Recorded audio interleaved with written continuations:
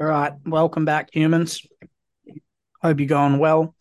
As of recording this, Dave, it's the Wednesday. This will come out tomorrow for all you guys listening. The inflation, the monthly, quarterly, and annual inflation data for June was just released today by the Australian Bureau of Statistics. We'll use ABS for short. The annual level of inflation, so inflation compared to June of 2022 to June 2023 hit 6%, down from 7% with the previous quarter of data for that annual inflation figure. This fall in inflation was largely expected by all of the markets, like stock traders and economists. The strongest rises in the inflation figure was based on rents, which recorded the strongest rise since 1988, reflecting the super low vacancy rate environment and how tight of a rental market we're in. And rents are still rising as part of the data that they're tracking for that figure. Michelle Marquardt, I think her last name is from the ABS, and she's just said that we're entering what's called disinflation, as inflation's coming down from that peak of 7.8% in the December 2022 quarter. So the biggest contributors to the inflation figure were new dwelling costs, which rose 7.8% annually. Rents are up 6.7% compared to last year on average, and domestic holiday travel and accommodation rose 13.9%. Annual inflation for goods was 5.8%, down from 7.6% in March. So I figured, Dave, hopefully this is a sign that the RBA cash rate increases that we've seen over the last year or so are doing the job they're supposed to. And I just wondered your thoughts on that one before we move on. Yeah, no, I think it's good.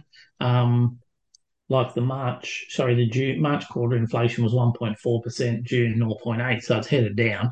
It's not really surprising because people are doing it tough because rates are going up. As we've talked about, interest rates only really impact a proportion of the population because there's people who don't have a mortgage. People say who are investors who can get and because rents are going up, they can cover some of the costs of their loan through through the rent that the tenant pays. So yeah, it's good. I think you can basically, I'd be very surprised if they put rates up next week.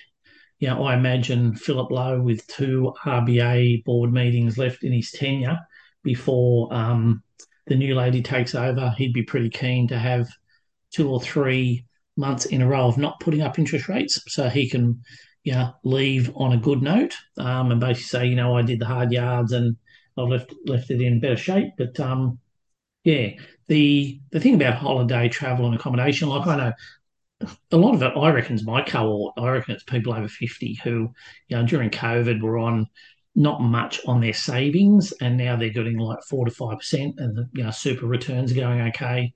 Mm. I think in happy days, got some cash, let's go. It's interesting that the inflation for new dwellings rose due to lack of supply, mainly of tradies and building materials. Rents up 6.7% due to lack of supply. Whereas the other one, holiday, accommodation and goods inflation is very much probably demand driven. So yeah, I just think RBA will leave rates on hold on the 1st of August, which is at their next meeting. From what I read on the statement that prior to the inflation figures, the market was 50-50 on rates rising next week. After today's figures, it's now 30% thinking they'll rise and 70% thinking they won't. But I would have thought with an RBA governor about to leave and a new one about to come in, that we might see a couple of months of rates on hold, just while they suss out the lay of the land. Mm.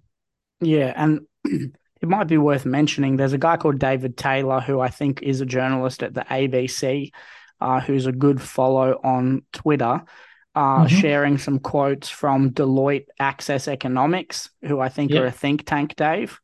Um, Deloitte's are, well, I'm not sure if they still are, but we're one of the big accounting firms, and okay. they do have an economics division that does like forecasting and that sort of stuff for clients. Yeah, okay. So they basically they quoted Dave Taylor has quoted Deloitte as saying this about the RBA. So the inflation data released today is further evidence that the Reserve Bank has increased rates too far. Higher interest rates Mm-hmm. won't encourage a faster energy transition nor unleash a wave of home building. Instead, they will make these issues worse. A narrow dogmatic view of the link between unemployment and inflation fails to recognise the key sources of excessive inflation in Australia at present, and therefore misdiagnoses the correct policy response. Yep. So other people in the industry, even big wigs like Deloitte, are saying they think that RBA's doing the Mm-hmm. wrong thing here. Not to say that anything's going to change, because they haven't changed their tune much over the last year or so. Um, Yeah, and look, so there's been quite a few economists saying that they thought the RBA had gone too far, that they'd sort of, it's a bit like a pendulum. It had gone one way with, free money and, giving grants to people and, spending by state governments, which, was a normal economic response. We had a similar thing during the GFC. yeah, Um, and, there's been quite a few economists saying that they've gone too far and they needed to let things sort of, flow through a bit more. But it's not an exact science, this stuff. It is, we've talked about how, interest rates, they only impact a small proportion of the economy. And there could be better options like putting up tax and having COVID levies and all that sort of stuff so that everyone shares the pain. Putting up GST, for example. But yeah, who knows? But yeah, the good news for mortgage holders is it's likely that we could have a month or two of rates not going up, mm. which is a good thing after the dozen or so rate rises we've had.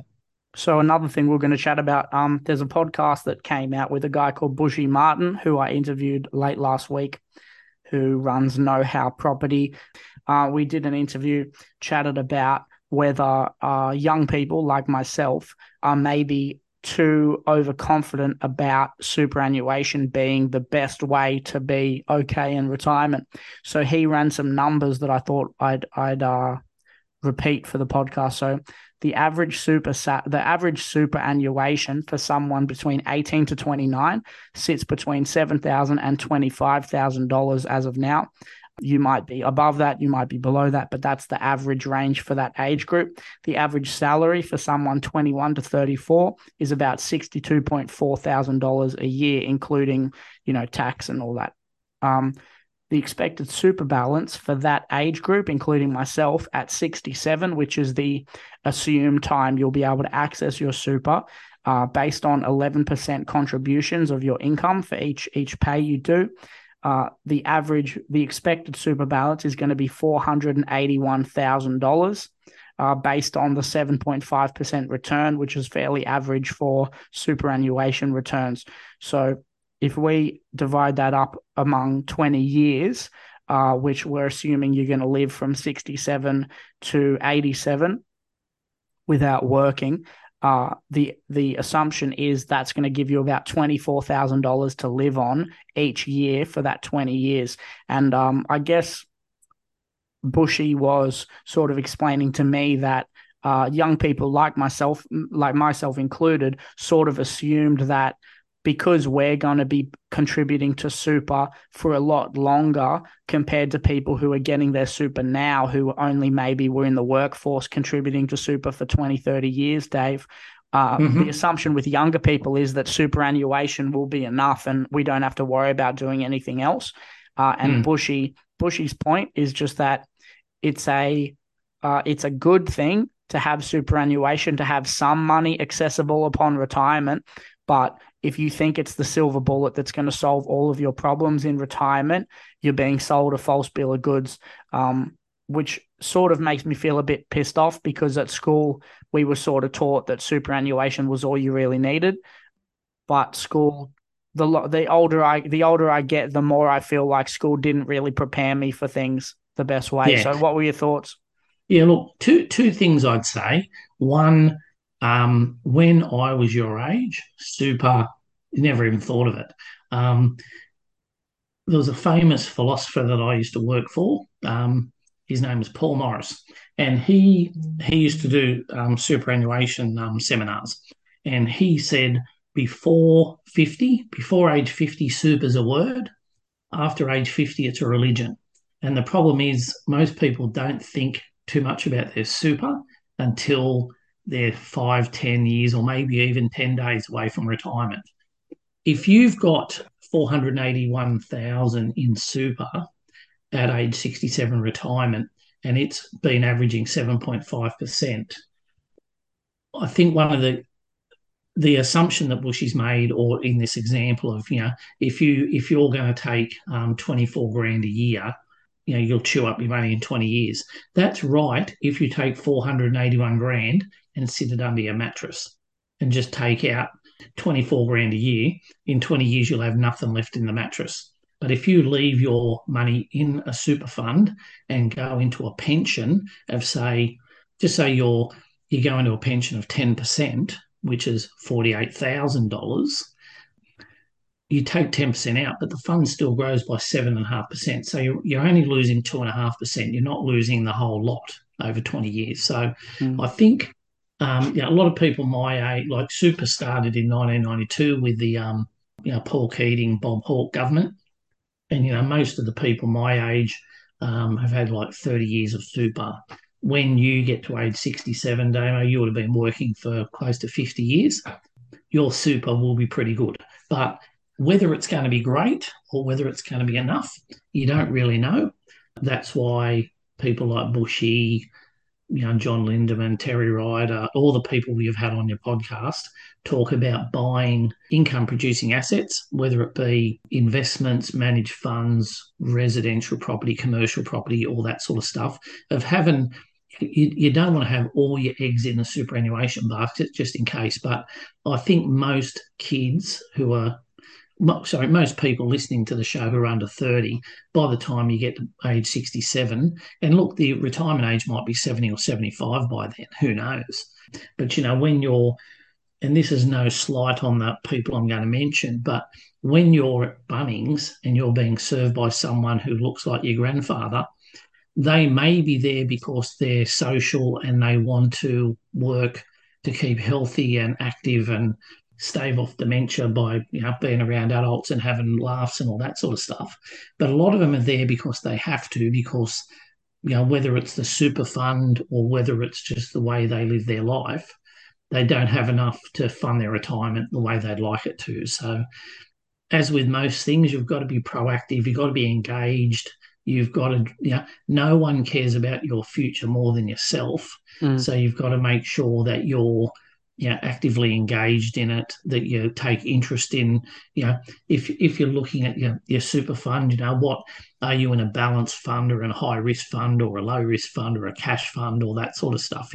It's worthwhile taking an interest in it. Yeah, that's fair. Yeah, so I guess, it's not the be all and end all.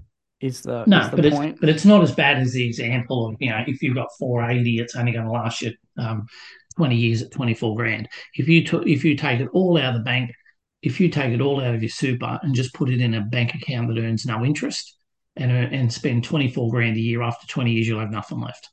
Yeah, right. That's true. But if you leave it in a fund and you take you convert it to pension, and this is not financial advice because we're not financial planners, but if you take a 10% pension, but the fund's growing by 5%, you're only losing 5% of the fund, not the whole lot. Okay. So if you go on a pension when you retire, is the pension drawing from your super, or is the pension taxpayer dollars?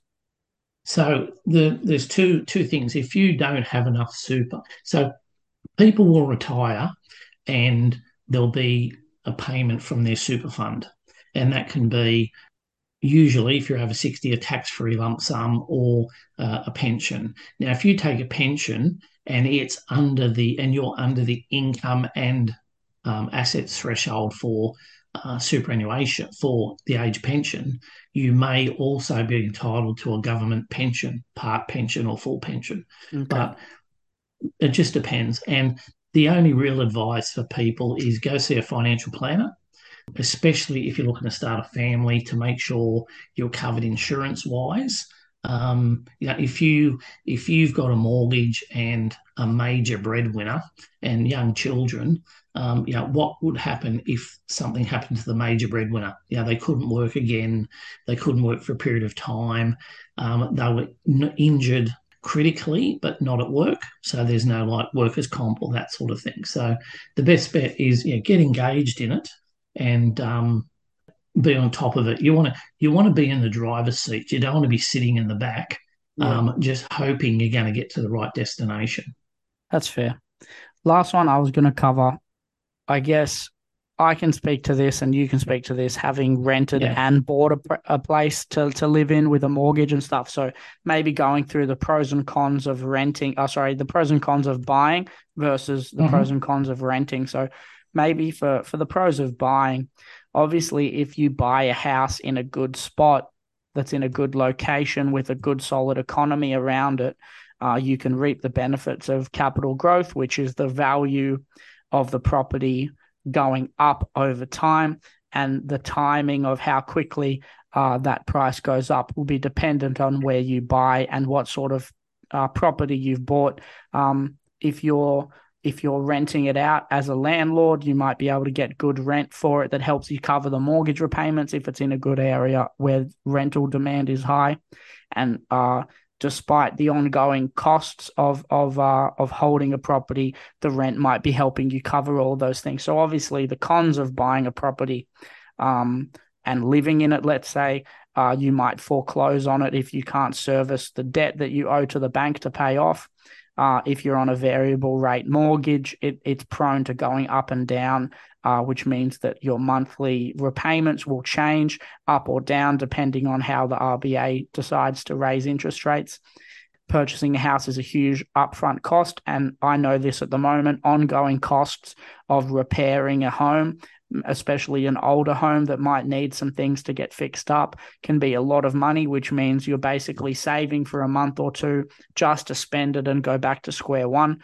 I Yeah. guess with pros of renting and cons of renting, if you're a renter, you sign a contract that says your rent is going to be X for a year or 6 months or however long. You've got certainty in your rental costs, and somebody else pays for the maintenance of that house. So you've got a landlord who is legally obligated to provide you with a place to live that is safe to live, has the proper airflow, has the proper ventilation, rah, rah, rah. Um, Often if you're in a place where you have a high income and you've got low rental costs, you're freeing up a bunch of money in disposable income. You can also use that as an opportunity to invest in a different way that you might not be able to do if you had high mortgage costs, which were sort of limiting the extra money you had after you had the mortgage payments coming out of your bank. Another pro of renting is obviously the flexibility in where you live. You can get up and move a year after you live somewhere because your lease has come up and come due and you're not renewing it. You're going to move on with your life and go live somewhere else. Obviously, the cons of renting, if your landlord has a mortgage, they might raise your rent. You may lack privacy or security because you might have a property manager that wants to regularly inspect your property and check out to make sure you've not put up a picture frame where you're not allowed to put up a picture frame. You've not put some blue tack on the walls where you're not supposed to put blue tack on the walls.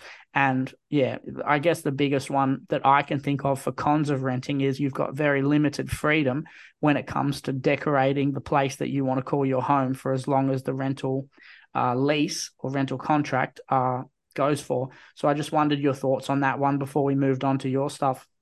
Yeah, look, I think you've covered that pretty well. We've Mm, talked about if you're renting and you're going to be renting for a while, that you might want to lock in a longer term lease to try and cap like yearly or whatever rent yeah, rises. I know quite a lot of landlords who are getting below market rent because they have good tenants. So, for you might have an agent saying, "Hey, we could put the rent up $50." And the owner will say, "Look, no, I actually they're good tenants. I'm happy to leave it as it is because if you put the rent up $50, that's 2.5 grand a year. if for some reason those tenants leave, um, and your place is not being rented for say 4 weeks, that's 2 grand of rent you've given up if it's 500 a week. Plus there's the leasing fee, plus the other fees, the advertising. You might actually be behind. So yeah, if you're renting, the only thing I was going to mention is that you can do both. You can rent and you can buy, and that's by rent vesting. So if you're living in Toorak or Sandy Bay in Tassie, beautiful Sandy Bay. We love Sandy Bay. Um, Merewether and Newcastle, Byron Bay, Bondi, those sorts of places where you cannot afford a property to buy, but you love living there because it's great for your lifestyle and work, and it's close to everything you do. Um, you can buy a rental property in another location, get in the property market that way. I remember the guys from Open Corp on a webinar once. One of the guys was saying, I think it was like the seventh or eighth property that he and his wife bought was the place that they live in. So you don't. It's not necessarily a I've either got to buy or I've got to rent. You can rent and you can buy, so you can do both. Do you want me to run through my ones? Yeah, yeah, if you want, yeah. Yeah. Look, we sort of covered this a bit last week, and this is about office vacancies. And there was some stuff that came out in the Fin Review that 14% of Sydney CBD offices are vacant, and it's 16.2% in Melbourne. And there's a lot of the reason is that staff are working from home either all the time or part of the time. So, whereas you might have had, five floors of office space, now you only actually need two because, you've got some people, you've only, on any one day, you've only got like 20 or 30% of staff in the office rather than it used Right. to be 100%. So there's two things that we've sort of we talked last week about how this will impact super because of the way, a lot of super funds are invested in commercial property. Yeah. And if commercial property valuations are normally based on rent. So if they're getting less rent, so if you own a 20-story office tower at Martin Place in Sydney, and it used to be full, but now there's only 16 floors paying rent, Yeah. rather than 20, your valuation will be reduced, and that will flow through. If you're owned by a super fund, that will ultimately impact the amount of potential returns that fund can earn for its members and pay through in super. So that's one of the impacts. The other thing is, and this is a lot easier said than done, is it's probably an opportunity for governments and business and landlords to look at whether you can repurpose some of that accommodation because it is normally near shops, train stations, may not necessarily be near schools if you're in the middle of the city, but rather than having to get development approvals, find land, knock down existing structures to build, it might be an opportunity for repurposing some of those buildings. So sort of just keeping it. It's just an interesting thing, but with commercial, if we are sort of moving towards a recession, that will impact businesses. So if you've got commercial property, it could impact your, the income you earn. Whereas, because we've got such a horrific undersupply of residential property, it's always a good place to invest somewhere in the country. It may not be next door to you or may not be in the same suburb you're in, but I think Bushy Martin said in the podcast you did with him, and John Lindemann certainly said quite a lot of times that the market's always growing somewhere in Australia. You've just got to find it. So, but yeah, the last two I was going to mention was about there were some stats coming out about investor listings in Sydney and Melbourne. Um, the research house Jarden said that investor listings of a share of all listings hit a record of 40% in Sydney last month and 30%, 36% in Melbourne, which is just under the record. So a lot of people thinking that the mortgage cliff, the increased interest rates, it's just saying, some of the investors are just thinking, look, I can't hold these properties anymore. And if there is a rush on listings which impacts prices, am I better off getting out now? So, the sort of thought is that there could be more listings coming, which might sort of temper some of the house price growth we've had. But who knows? But auction clearance rates are still, like in Sydney and Melbourne, over 70%, over 80% in Brisbane, and nearly 80% in Adelaide, and mid 70% in Canberra. So, there's still plenty of activity for people who are looking to buy. Real quick, the thing about commercial spaces, I reckon they'll keep dragging their feet to get people back into the office like CBA's doing. Yeah, well, look, in the end, like CBA is only asking people to go back 2 to 3 days a week. Like Mm. 3.5 years ago, before the pandemic, everyone went in the office 5 days a week. So, and I think we talked about last week the public sector unions got an agreement, well, allegedly nailed an agreement with the federal government where people can work from home as long as they want. So it's going to be an interesting time. One of the other things I was going to mention, Damon, this is sort of something that's just a bit left field. There's all this talk of an impending housing collapse in China because of Evergrande, the big builder, is apparently $120 billion in debt. So it would just be interesting to see what happens there, because they're talking about a slowdown in the China economy. And traditionally, when the China economy slows, that impacts areas like Perth and Queensland because they provide a lot of raw material, iron ore and coal and that sort of stuff to Chinese markets. So that's sort of just something that seems to be just bubbling away in the background. That's sort of been a story for probably close to a year now. So yeah, not sure what's happening. Yeah, it'll be an interesting one. Well, if people want to learn more about the podcast, there's obviously heaps of ways you can do it. If people want to learn about the business that Dad runs, that I work within, alongside my mother, who's also in the business, you can go to moneysaverhomeloans.com.au. If you want to learn about the podcast, in the description box or the show notes for this podcast, you can find the Instagram pages for the business and the podcast, if you want to check those out. Best way to get in contact with us, if it's something you want to do, go to Facebook, type in Money Saver Home Loans, or like I said, there's a contact form on moneysaverhomeloans.com.au you can check out as well. So that sounds like it's probably it, David. Everyone. Yeah, that sounds good. So yeah, just as we've sort of said ad nauseum over the last couple of years, get in the game, be proactive. If you're not too happy with the way things are going, you need to make a change. We'll help you as much as we can. So if you need help with anything, give us a shout.